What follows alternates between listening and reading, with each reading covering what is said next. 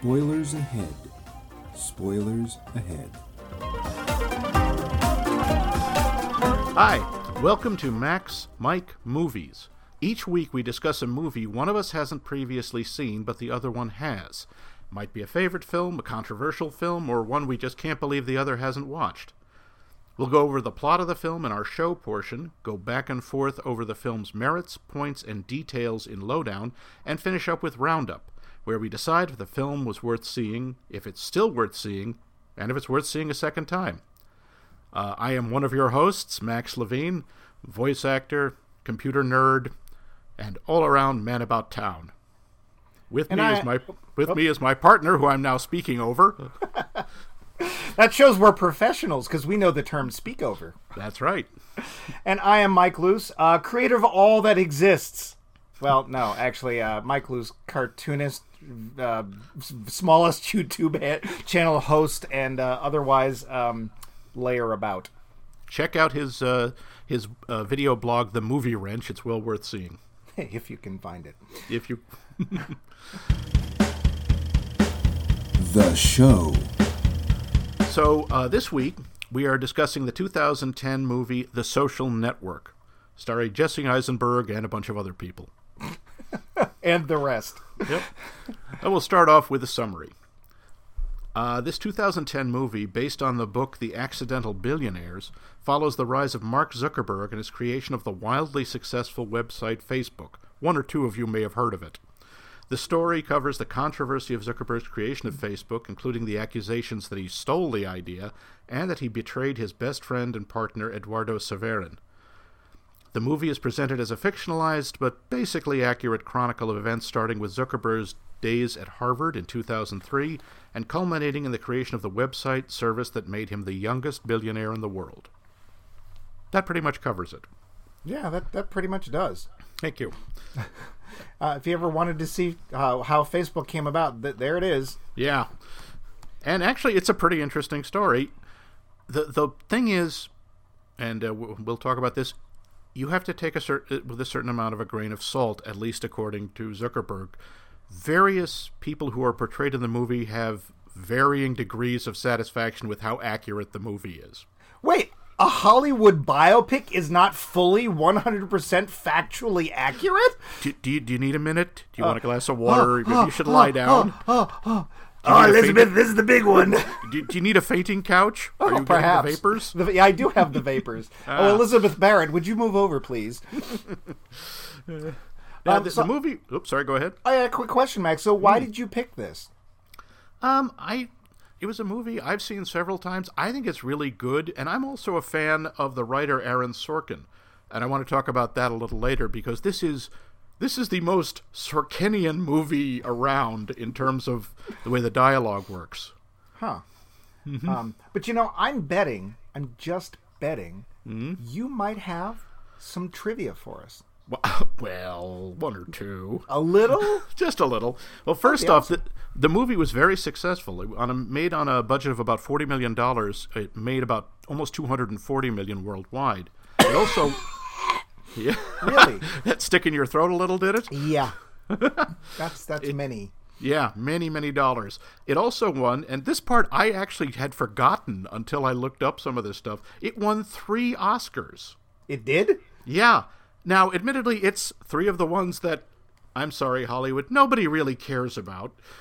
Best Adapted Screenplay, Best Film Editing, and Best Original Score. By the way, do you know who did the original score? I do, but only because I happened to be watching the credits as the film started. It was like, oh, really? Trent Reznor did the score. I believe he means Trent Reznor, but... Oh, right. Well, I get them confused. Yeah. 9 Inch Nails guy did the score for this movie. He works for Apple, I did not know that. He does. Wow. Among other things. But a lot of the movie, just back to trivia, does take place at Harvard, except, of course, it doesn't. It's not. Most of the scenes are not filmed at Harvard. They're filmed at Johns Hopkins. I wondered why. And apparently Harvard really hates people filming at Harvard. And they've hated this ever since 1970 when they did the movie Love Story there, and apparently did a lot of real damage to the campus. Really? Yeah. So now Now they're like, you can shoot outside. Okay, so that explains some things because, shot in Harvard Square, because I'm sitting there going, well, for those who don't know, and that's probably most people who would be listening to this. Actually, who am I kidding? It wouldn't be anybody listening to this. But anyway, I worked for 15 years in Harvard Square. Yes, he did. And I was watching this film, and I was going, okay, I recognize that place. Oh, wait, how did we get here? Wait a minute. Why is he crossing the river?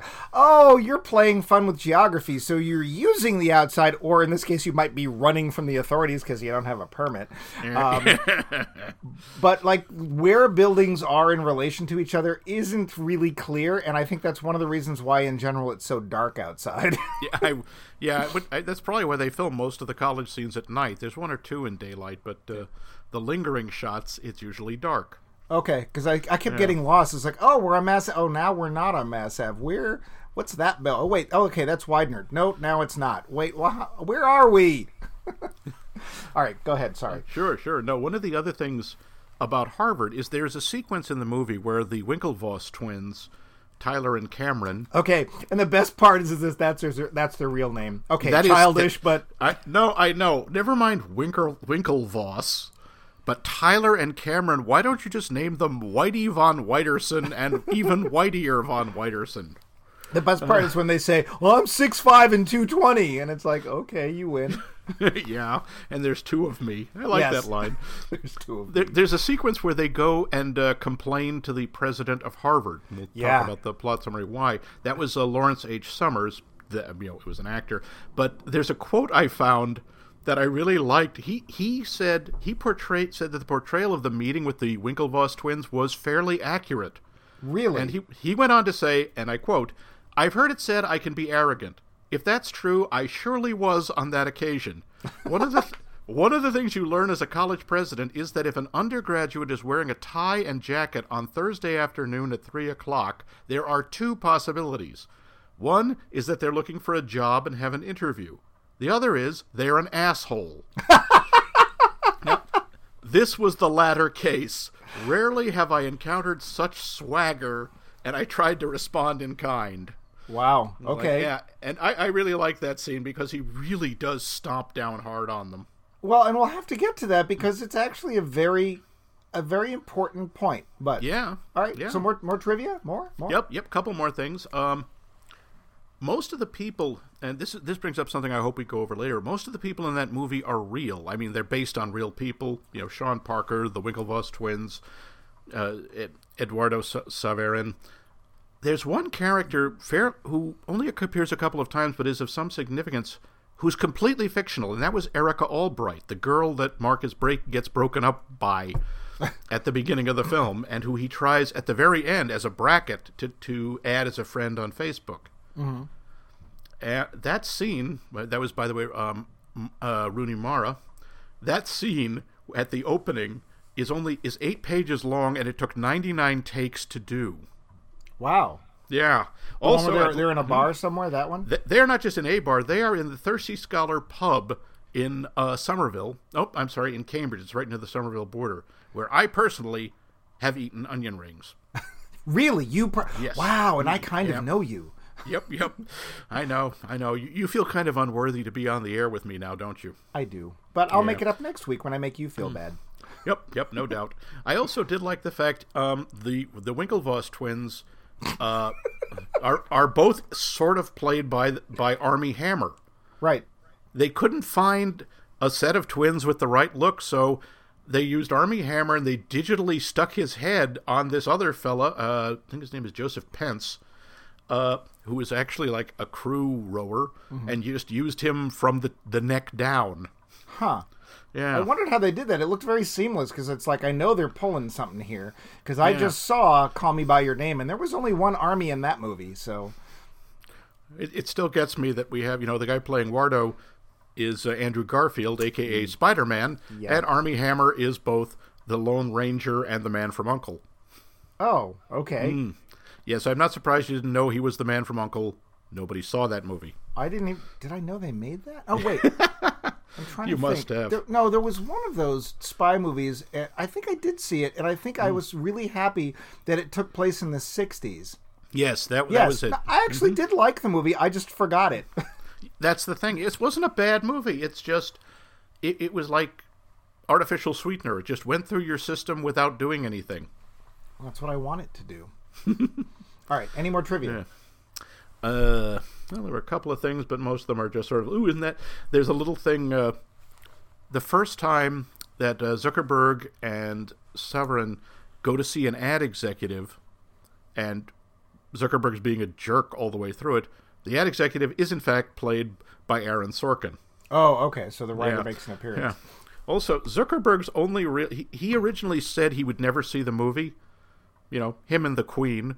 So, but eventually he did, and his only real reaction was, "They got my clothes right."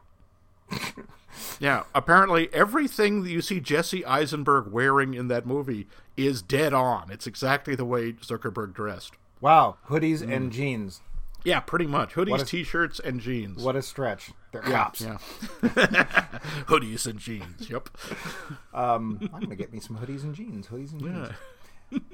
Yeah, so that's most of the trivia I've got. Okay. Well, I wouldn't believe it for an instant if he said, "That's not me. I'm not like that. I'm totally cool and not like that guy Jesse Eisenberg dude." 'Cause I'm willing to bet that he's nerdy and, Well, I still like my only problem with the portrayal is I've seen Mark Zuckerberg, and Jesse Eisenberg is way too expressive. Really? The guy is like a robot. There was some joke about when he, recently he testified in front of Congress about Facebook's data breach. Right. And the joke was, yes, Mark Zuckerberg was interrogated by Congress in a session involving 4 hours of questions and 0 blinks. Oh, apparently somebody saw AI. Yeah. Just. Wow. And I would like to say I know one, I will not name them, but I know one person who works for Google and has met Mark Zuckerberg and saw the movie and said, yeah, pretty much. Wow.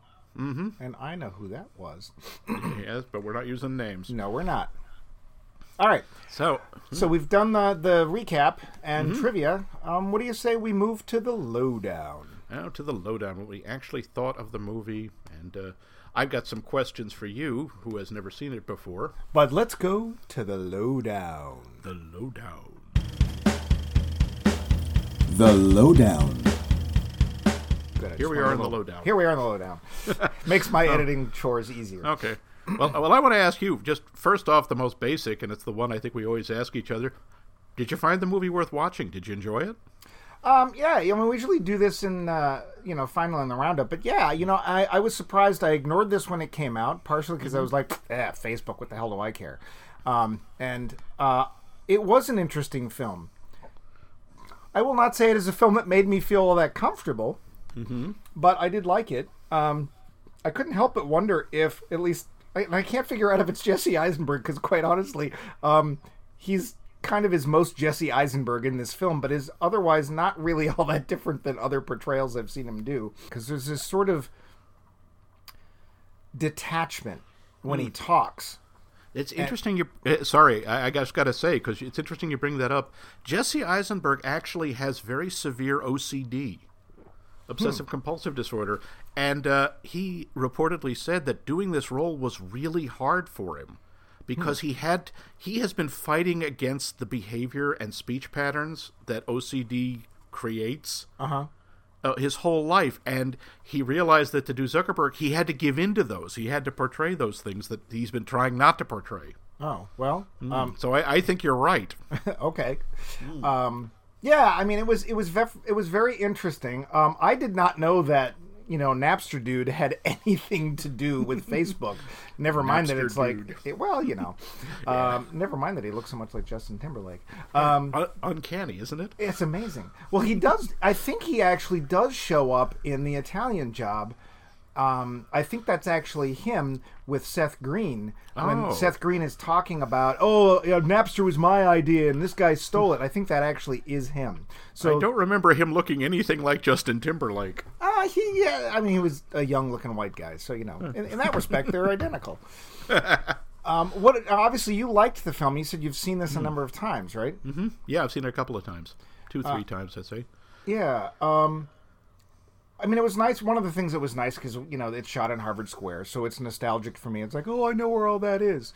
Although, interestingly enough, if I had still been working in Harvard Square at that point, I probably would have missed the whole thing. The reason I say that is that I was working in Harvard Square right in the middle of Good Will Hunting, and I never saw anything. Like, I would walk by Holyoke Plaza all the time when they must have been filming that chess scene, or later night when they were filming in the Tasty, or other places up and down JFK Street, and I never saw a thing. Not a truck, not a camera, nothing. So... Yeah, I worked in Harvard Square not nearly as long as you did, but for a couple of years at the bookstore. And yeah, they were doing, 3 Men and a Baby there and a couple of others. And the only reason I ever knew they were filming was someone say, hey, did you see Leonard Nimoy just came in the store? Who? He did? Where? Well, of course, he's a native, so... Yeah. But yeah, no, it must have been invisible. The other thing that was kind of cool for me, or that I found kind of amazing, is they show these guys, and they talk about these clubs. What the hell were they called again? Oh, the finals clubs. Final clubs, not finals clubs. She actually corrects her, remember? Right. To point out how stupid she thinks he is. Wait, I'm sorry. How stupid he thinks she is. Yeah. Even though he's not saying that because... anyway, I'll get to the sociopath thing later. But they show them going into these doorways and stuff, some of which I'm like, oh, I know where that is, Yeah. And it's amazing how you can work for 15 years in Harvard Square and not give a crap about any of that stuff. Wait, what do you mean? Well, it's like, I know where the Hasty Pudding is. And there was a couple of the hey, let's parade around the popular person we've chosen to be Hasty Pudding Man or Woman of the Year parades. But honestly, it's like, whenever Harvard does anything, even though there's all these businesses and all these people around Harvard, nobody cares. So the black door that ends up being the entrance to the Porcino Club, or whatever the hell it was. Little piggies. Yeah.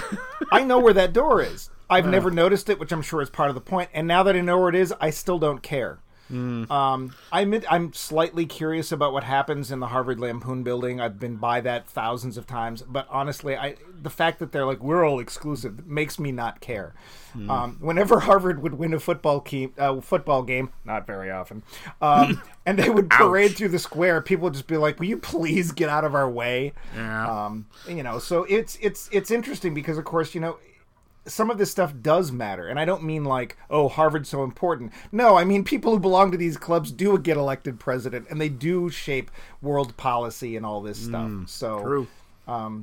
That was, yeah. So I could sit there and go, wow, this is important, and I don't care at the same time. Which actually kind of sums up Facebook in a way.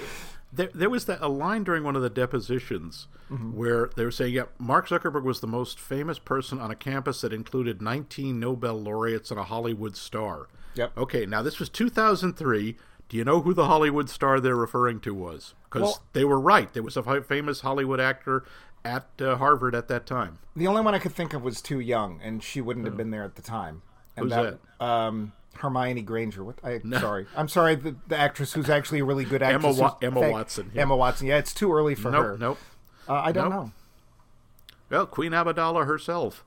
Oh, Natalie Portman. Yep, Natalie Portman. Oh, I'm sorry. Gee, did you go out with the Zuck? Is that what he calls himself? No, I think that's what some other people have called him. I'm pretty sure he's never referred to himself that way. Zuck the Almighty. No, I knew that. I was trying to think of that, and it's like, well, I knew that Emma Watson eventually did. She did go to Harvard, didn't she? I thought she did.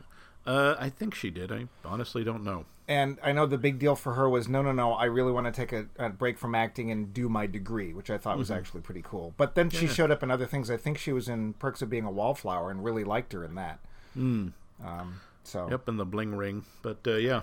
And actually, in general, I thought the movie was pretty well acted all around. Even Justin Timberlake is that guy you just really don't want to like because boy band and wardrobe malfunction and all that stuff. And it's like, he knows how to make fun of himself. He actually is talented, and actually, I thought he did a good job in this. So yeah, he is surprisingly talented. He's actually a pretty decent actor.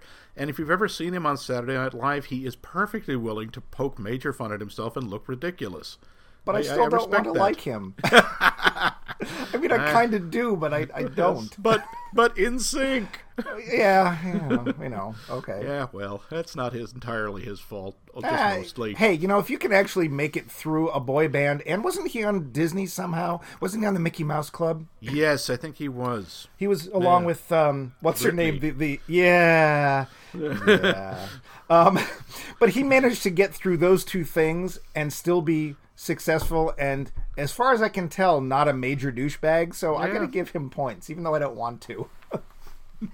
And I mean, anyone who's listening, there is no reason for me not to like Justin Timberlake. There really isn't, and I really don't dislike him. I just feel like I should for some reason. I don't know.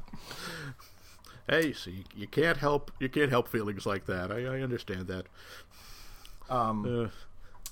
What did you think of it? You notice the way the chronology changes, the way they jump back and forth in time a little bit between the actual events of the creation of Facebook and the two lawsuits Zuckerberg ends up in, being sued by the Winklevoss twins and by his best friend and chief financial officer, Eduardo Severin.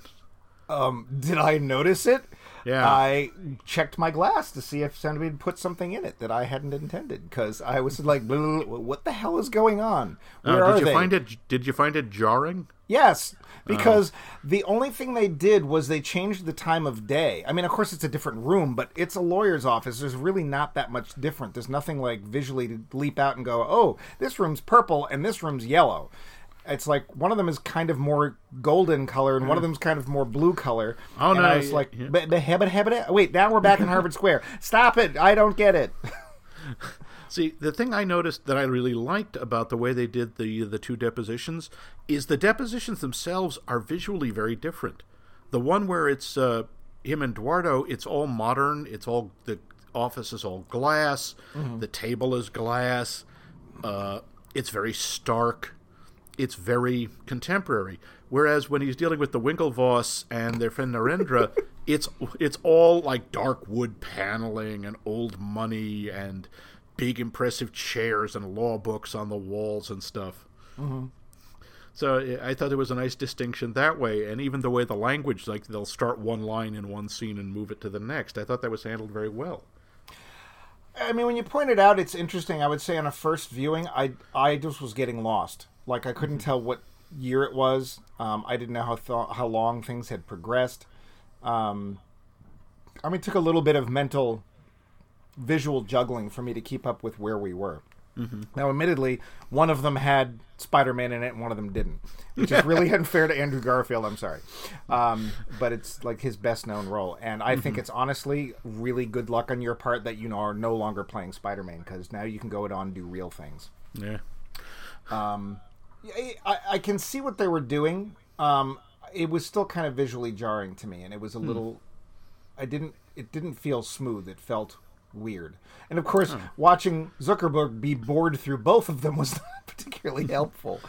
Yeah.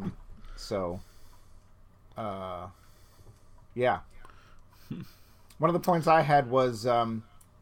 if you've ever felt like, I should just ditch Facebook, I shouldn't be a part of Facebook, I don't like Facebook, I should leave Facebook, this movie is going to really help cement those feelings. Oh, really? So this left you with a real bad taste about Facebook? Oh, yeah. I was instantly thinking, I should just go on and delete my account right now. Because in some way I am helping this person, and I don't want to help this person. I don't like this person. That brought up that brings up a question. I really wondered, do you find Zuckerberg at all sympathetic in this movie? Do you find him at all likable or interesting? Or well, here's the part. This goes back to that thing I was mentioning. I wondered if he wasn't some sort of if he wasn't suffering from Asperger's or something like that. Because I've had friends who are. In fact, one of them even said about another friend, he said, "Oh, so and so is definitely high functioning Asperger's, and I probably am too."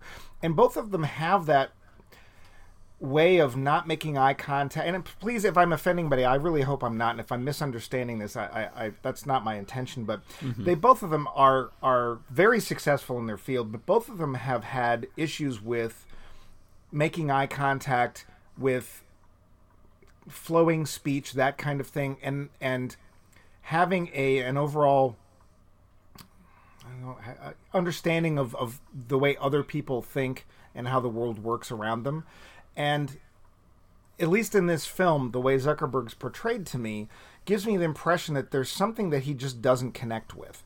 And there's just something that he doesn't fundamentally understand. And he, like the way he treats his supposed best friend, or as is pointed out, his only friend.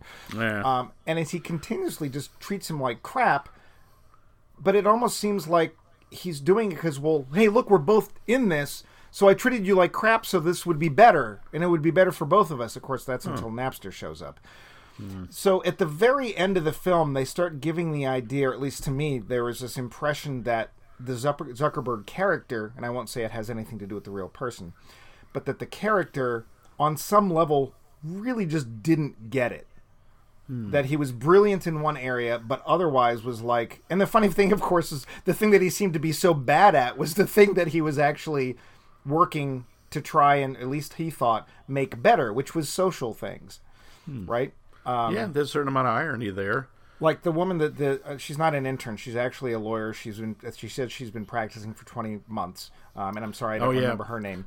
I don't remember the character's name. The actress is Rashida Jones. Okay, but her like the last line of the film is, "I don't think you're an asshole. You're just trying really hard to be one."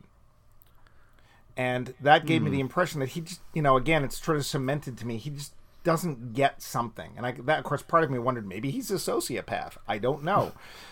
Except then he sits there and clicking to get his girlfriend to like him, which, as you've said, is not even true because there was no character for that. Yeah, the ironic part there is, when he was at Harvard, he was dating a woman named Priscilla Chan, who he eventually married and now has a child with. Ah, well, yeah. That kind of screws the movie, doesn't it? A little bit, yeah. Yeah, it's there's a big Hollywood moment. I don't know, and I really don't understand enough about Asperger's syndrome. I don't understand enough about that sort of thing to really say one way or the other. I just know that there are people that I have as friends who have claimed that they do suffer from it and have similar ways of behavior, I guess is the way to put it. So that's what I wondered. Of course, now you're telling me that it may have just been Jesse Eisenberg, that's his mannerisms, but yeah, but he used the mannerisms because he thought they were appropriate for Zuckerberg, and a lot of people have said, yeah, that's kind of how he behaves. I mean, Zuckerberg himself doesn't see it, but I guess he wouldn't. I don't know. I admit I know very little about Asperger's. I can't really comment on the portrayal or if it seems like that or not. And again, remembering it is the character and not the person we're seeing. Right.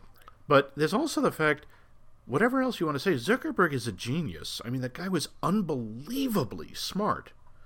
And well, but here's the thing. Was it a very, very, very narrow-focused smart? Well, actually, not really.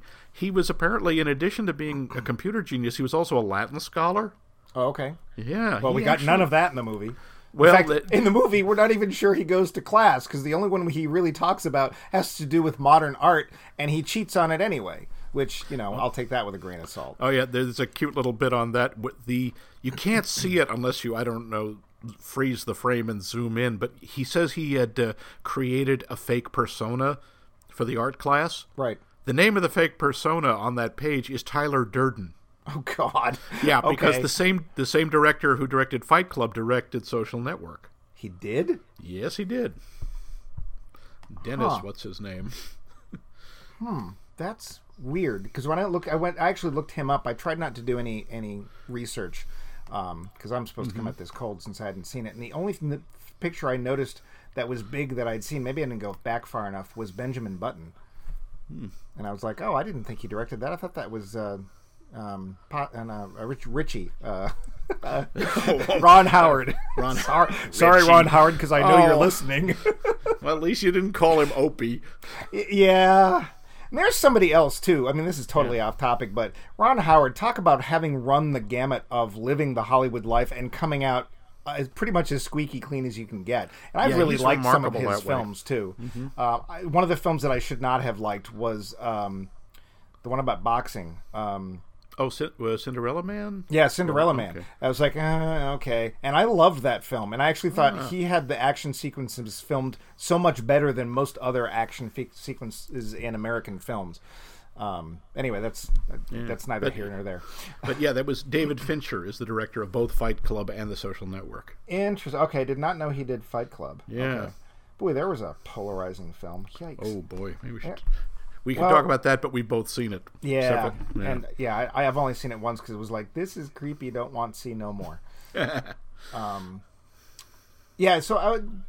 A little bit connected. I remember I was mentioning earlier about I wondered if he wasn't some sort of sociopath, except that at least in the film, he does seem to crave not acceptance, at least from one or person. adulation, yeah.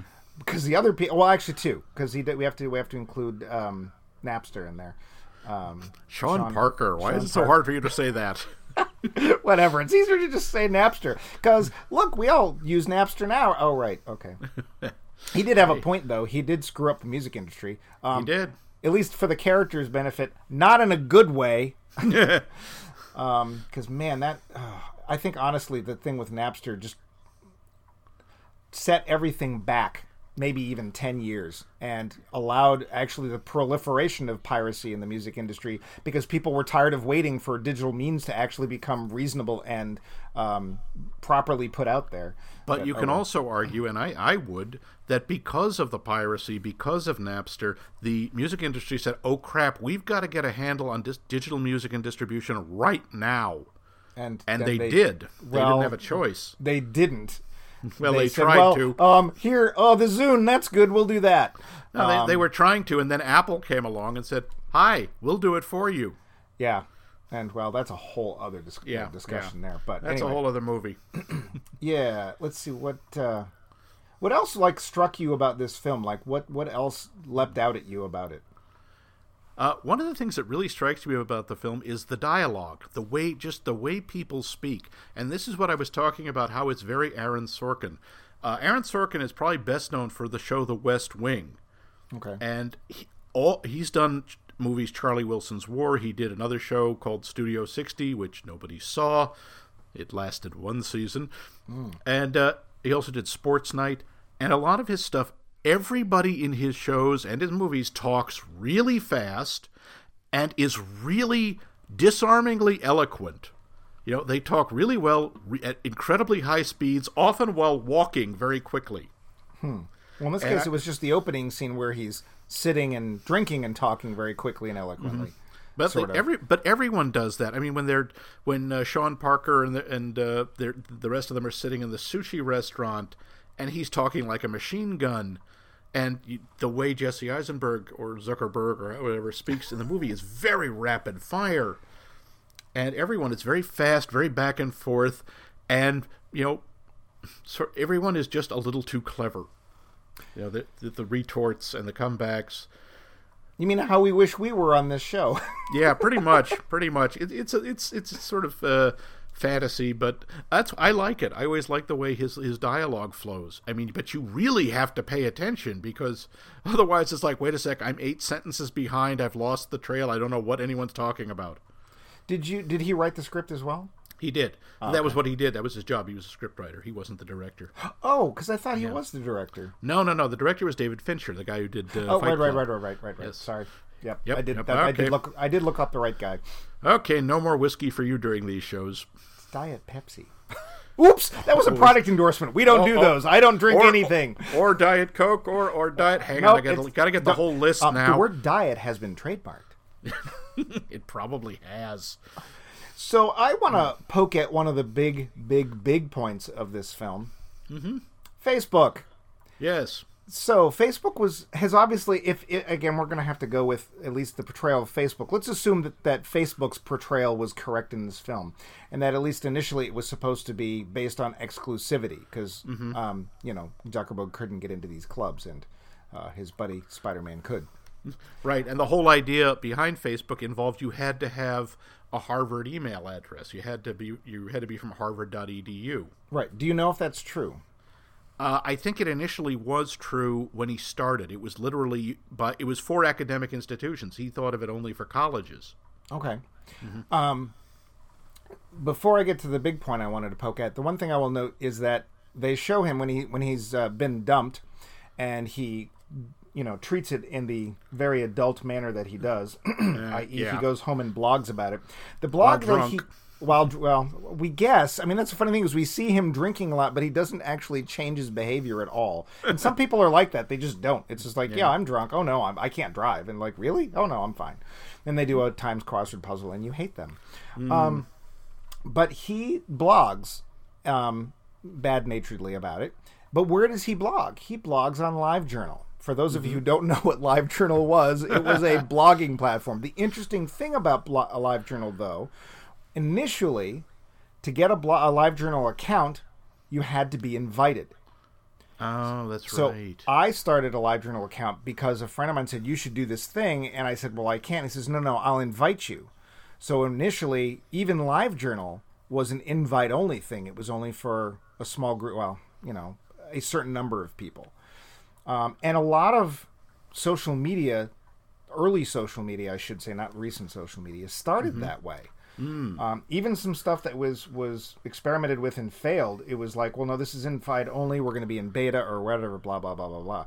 And so there was this whole exclusivity thing. Now, of course, Facebook is about the least exclusive thing you can have right now next to a Costco membership. Hey, you got $25? Yeah, you're in. They told me I was special. Yeah, oh, you are. But the thing, of course, is initially, and of course, I was surprised that there was never any action from Harvard or whoever actually came up with the term Facebook, because as they point out in the film, that's something that's being used on Harvard servers. Yeah, but I would question if Harvard used it exclusively. I think other schools used the term also. Right. I don't know. Somebody did.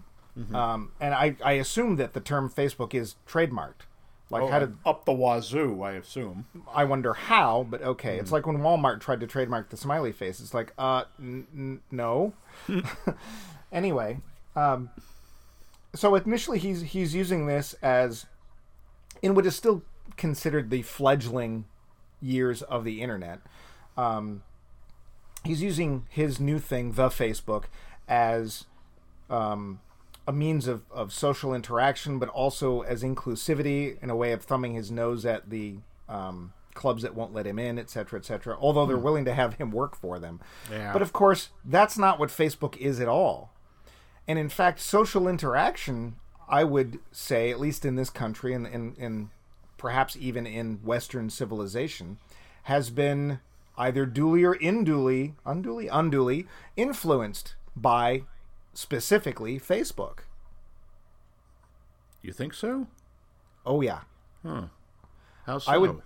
Well, I'm going to put Facebook alongside things like texting and smartphone usage and say that people a lot of times consider friendships to be something a lot more nebulous and a lot thinner than they used to be. That's true. People refer to their Facebook friends as if they're actually friends, even if these are people they've never actually physically seen.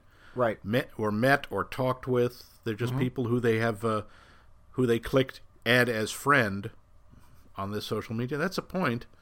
I mean, it's certainly. Also... Go ahead. Go ahead. No, okay. It certainly changed the professional world. I mean, if you're trying to market yourself, if you're doing anything, hell, when we try to market this podcast, most of the time people say, "Oh yeah, you've got to have a Facebook account. You've got to, push it on Facebook." Right.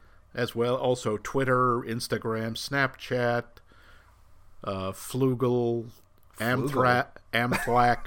You're making things up. I am not. Those are totally real platforms. Yes. Well, you better go and register those domains real quick. I am totally going to trademark Flugel. Okay, you do that. That's going to be the next big thing. You'd actually be amazed at how many of these things are actually already taken. I wouldn't be surprised. I'm sure there's already a Flugel because it sounds a lot like Google. Well, you have to spell it different, that's all. Yeah, that's it. But I would even take it further than that, because have you ever referred to somebody as, oh no, we're just Facebook friends? Not really, because most of the people I have as friends on Facebook are people who I've known one way or another. See, I know a lot of people who do just those people you just said. Like, well, they're coworkers, or they're people that I used to know, or they're friends of friends. This is why I only have about 100 people on Facebook versus the 35,000 most other people have. Up until I started working where I do, and no, I'm not saying where that is, There's 200 employees where I work. Up till I worked there, the number of friends I had was 52, and I wouldn't even consider all of them friends. But here's the other thing, too. I think that social media, especially Facebook, in a lot of cases has taken the place of actual interaction. Yeah, I've heard that argument. People say that it kind of encourages a sort of isolationism. Well, it's like I don't call somebody on their birthday. I just send them a note on Facebook. Mm-hmm. Or I don't send out an invitation to my party. I just pick an event on Facebook. And if you're not on Facebook, then too bad. Yeah, I'm not going to seek you out. People talk about generationally how, like, our generation, we use email. Then the kids after us, they were texters. Now, texting is obsolete, and everyone uses social media messaging. Oh, dear gods, I can't keep up with this crap. Yeah, hey, what's this button for? Oh, explode! Yeah, texting it's got to still be used, but a lot of it is like private messaging apps like WhatsApp or Facebook Messenger or things I probably have never heard of yet.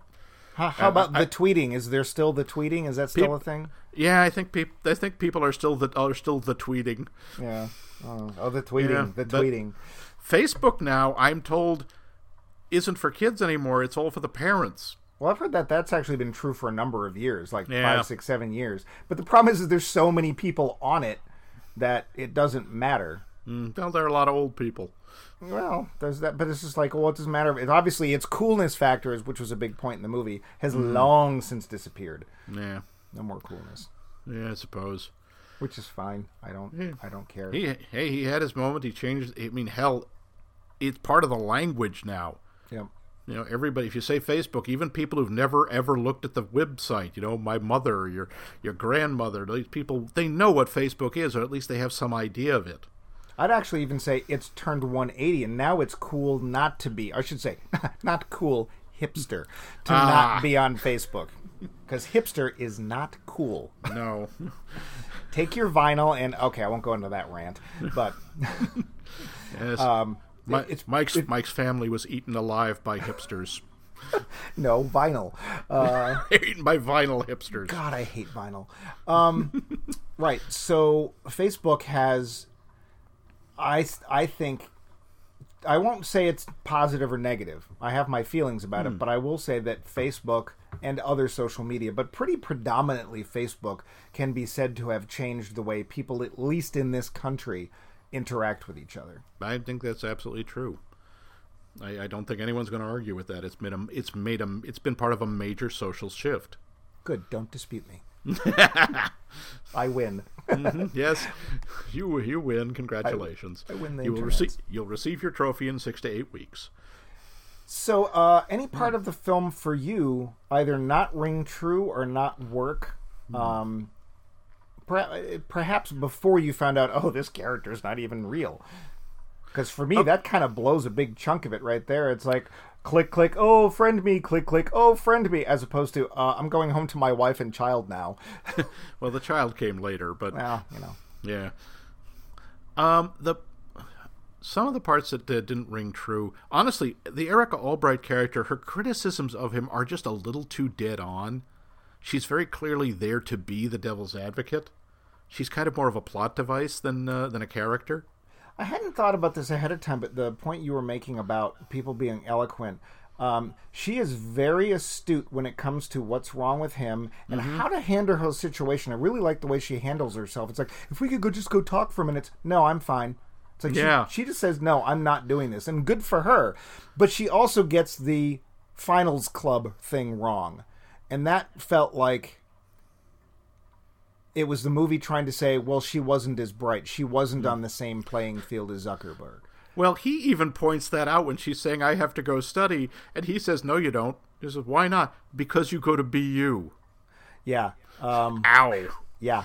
Now, to be fair, I haven't heard anything about BU being like a school for people that, have trouble getting into the other schools. There's another school in Boston I've heard that is called something I won't say, and I won't tell which school it is. That is one that's like, well, anyone can get into that.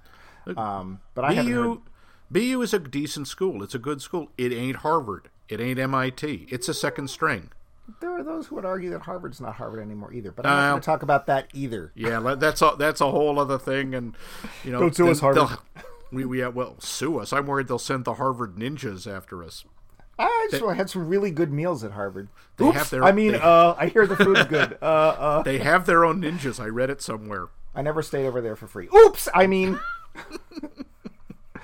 you get invited, you're a guest. There might have been a rule against it. Damned if I know. Nobody seemed to care.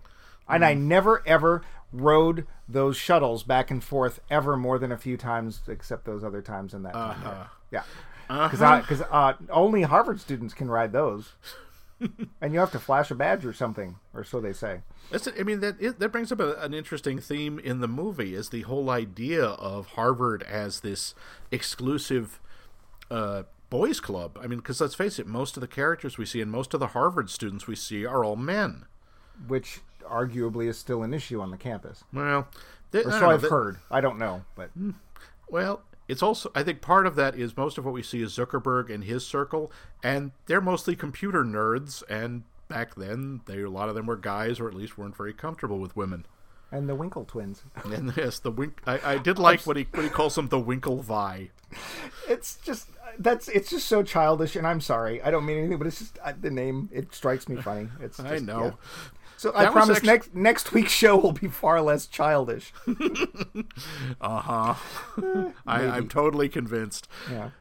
That was one of the things I had a little trouble with, and I don't know if it's true or not, but that whole the portrayal of the Winklevi, and when one of them, I don't know, it was Whitey 1 or Whitey 2, wouldn't he was saying, I don't want to sue him because we're gentlemen of Harvard.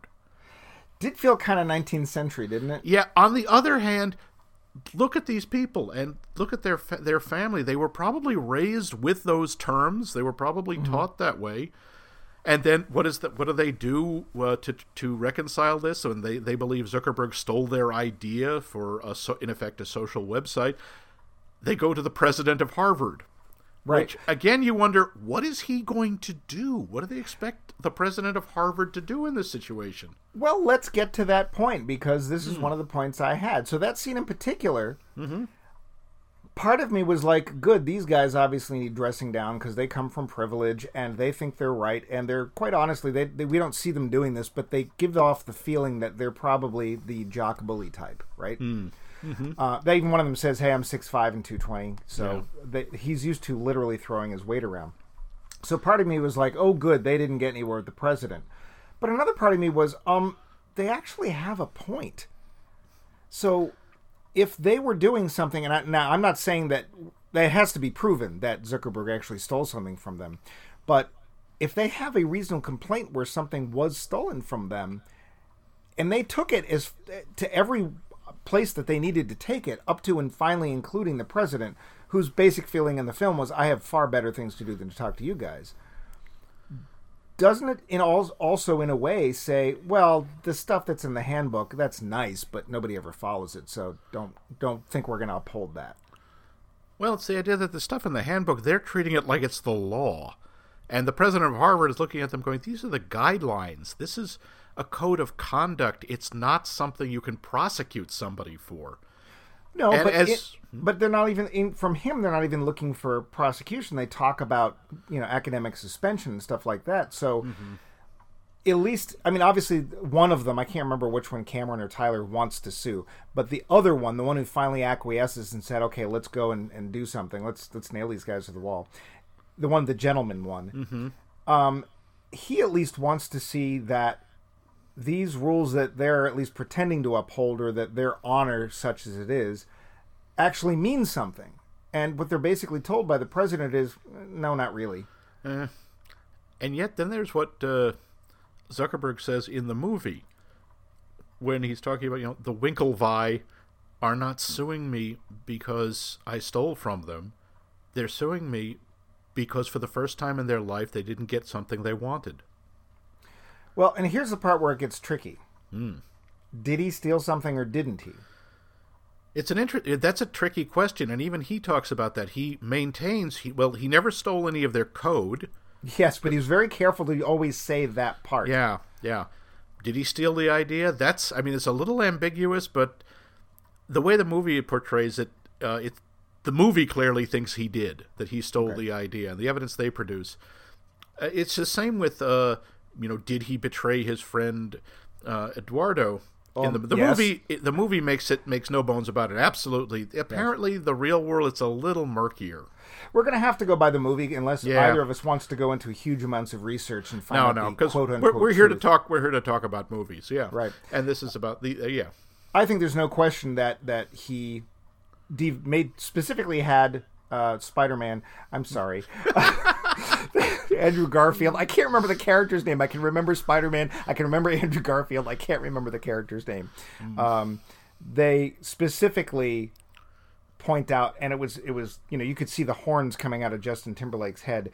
The movie makes it very clear that it was pretty much the goading by Sean Parker that got Zuckerberg to work something out that's basically going to shove Andrew Garfield's character out of the Eduardo, corporation. Eduardo, thank you. Or at least far enough down that his shares or his voice means nothing. Yeah. So that part's definitely true. It definitely felt to me that when when they were in the deposition with the Winklevi, that it was very much implied that there was an intellectual theft that had occurred. It may not have been an actual physical thing like code, which is arguably physical or not, but at least the idea, the way it worked, what it was going to do, initially stemmed from them and not from him. So I would say that the film says basically what the deposition said, which was, yeah, that's nice. You're going to take a big payout and deal with it. Which is, according to the end of the film, what happened. The undisclosed amount of money. Yeah, which, according to some stuff I read, means Eduardo ended up with a stock share of equal to about $2 billion. Oh, actually, I meant the Winklevi. They got a big payout, too. Yeah, well, that then they actually said in the movie was $65 million. Oh, right. That's where the lawyer was right. That's a speeding ticket. Well, here's the other thing, though. At the time, I don't know how much if it was as much of a speeding ticket as it ended up being. Because, of course, the company ends up being worth billions of dollars. Something I still don't understand because I know nothing about finances. But and if you compare it to today's worth, the $65 million is nothing. Yeah. But when they actually won it, it actually might have been a big chunk of change. And I haven't done any research, so for all I know, the Winklevi took that money, invested it into something, and now they're rolling in as much cash as he is. Who knows? So I think now we come to the wrap-up. The roundup. The roundup, excuse me. The roundup. This is a whole Western thing. I don't know why. The Roundup. Let's go to the roundup, shall we? The Roundup. Let's go to the Sizzler. So I'm going to start off with you because you brought up this film. Although I think you've already said, do you think this film was worth seeing? I do. I think it's a really interesting picture of a driven genius who is amazing in his field and has no idea how to deal with human beings. I thought that was a really interesting. I have no idea if it's a good portrayal of Mark Zuckerberg, but it's a fascinating character. And every character in the movie I think is pretty interesting, and I think the performances are top rate. I think the pacing is good, and I like the dialogue. So yeah, I think it's definitely worth seeing. What about you? I'm going to agree. I was actually pleasantly surprised. One of the things that threw me when I went to rent it from a certain online rental service, iTunes, is that it was listed under comedy. And I was like, really? It was. And I was expecting I would not have it to thought be. That. Well, having seen it, I wouldn't either. And I think somebody made a mistake there. I don't know. Yeah. But I was thinking the film was actually going to be a lot more lighthearted and goofy, perhaps even rompy, if you will, than it was. And, of course, it ended up being, or at least, seeming as it was more factual. And there was funny parts, but I definitely would not have put it under comedy. I would have put it under drama. But... yes, I think it's worth seeing. Was it worth... Now, you've seen it a number of times. Do you think for the average viewer it's worth seeing more than once? I actually do. There are a lot of little details you don't pick up on the first time you see it. And also, once you know about the chronology and the jumping about to the depositions, you can appreciate it a little bit more, how they work the transitions, because it's not as jarring. Because I admit, the first time it is a little unsettling. It'd be nice if he like changed colored hoodies or something. Something like that. Or grew a mustache or some such. So, yeah, I think it is worth seeing more than once. Again, also simply because there's so much information crammed in.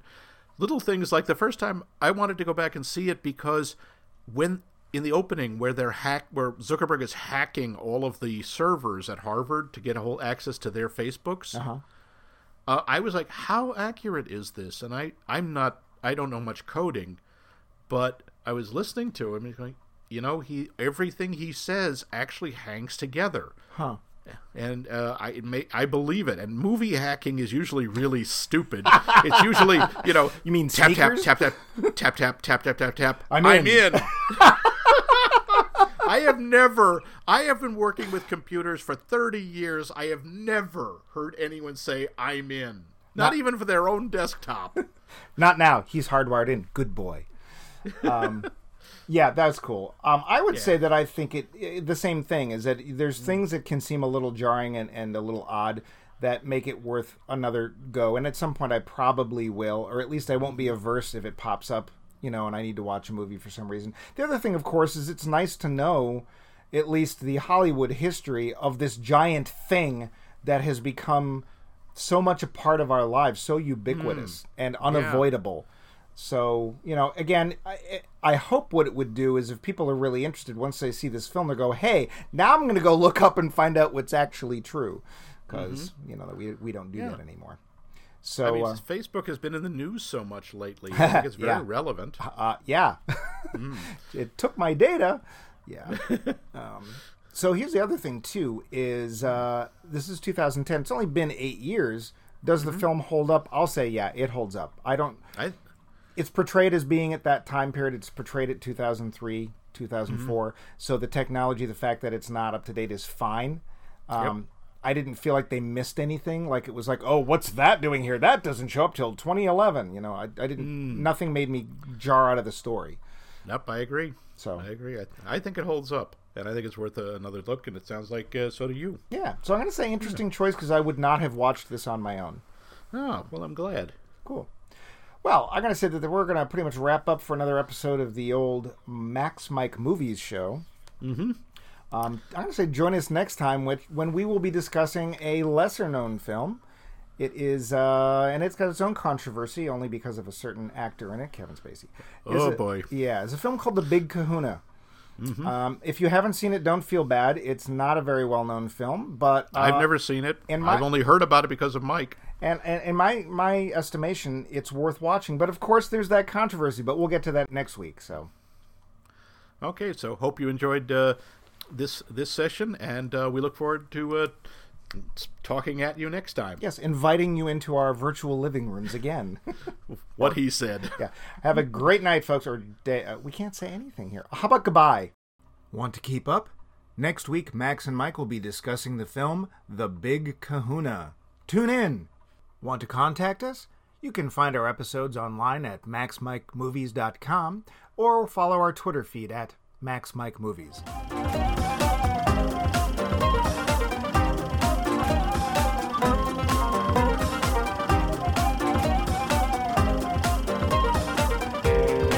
Max Mike Movies is a co-production of The Voice of Max and The Movie Wrench.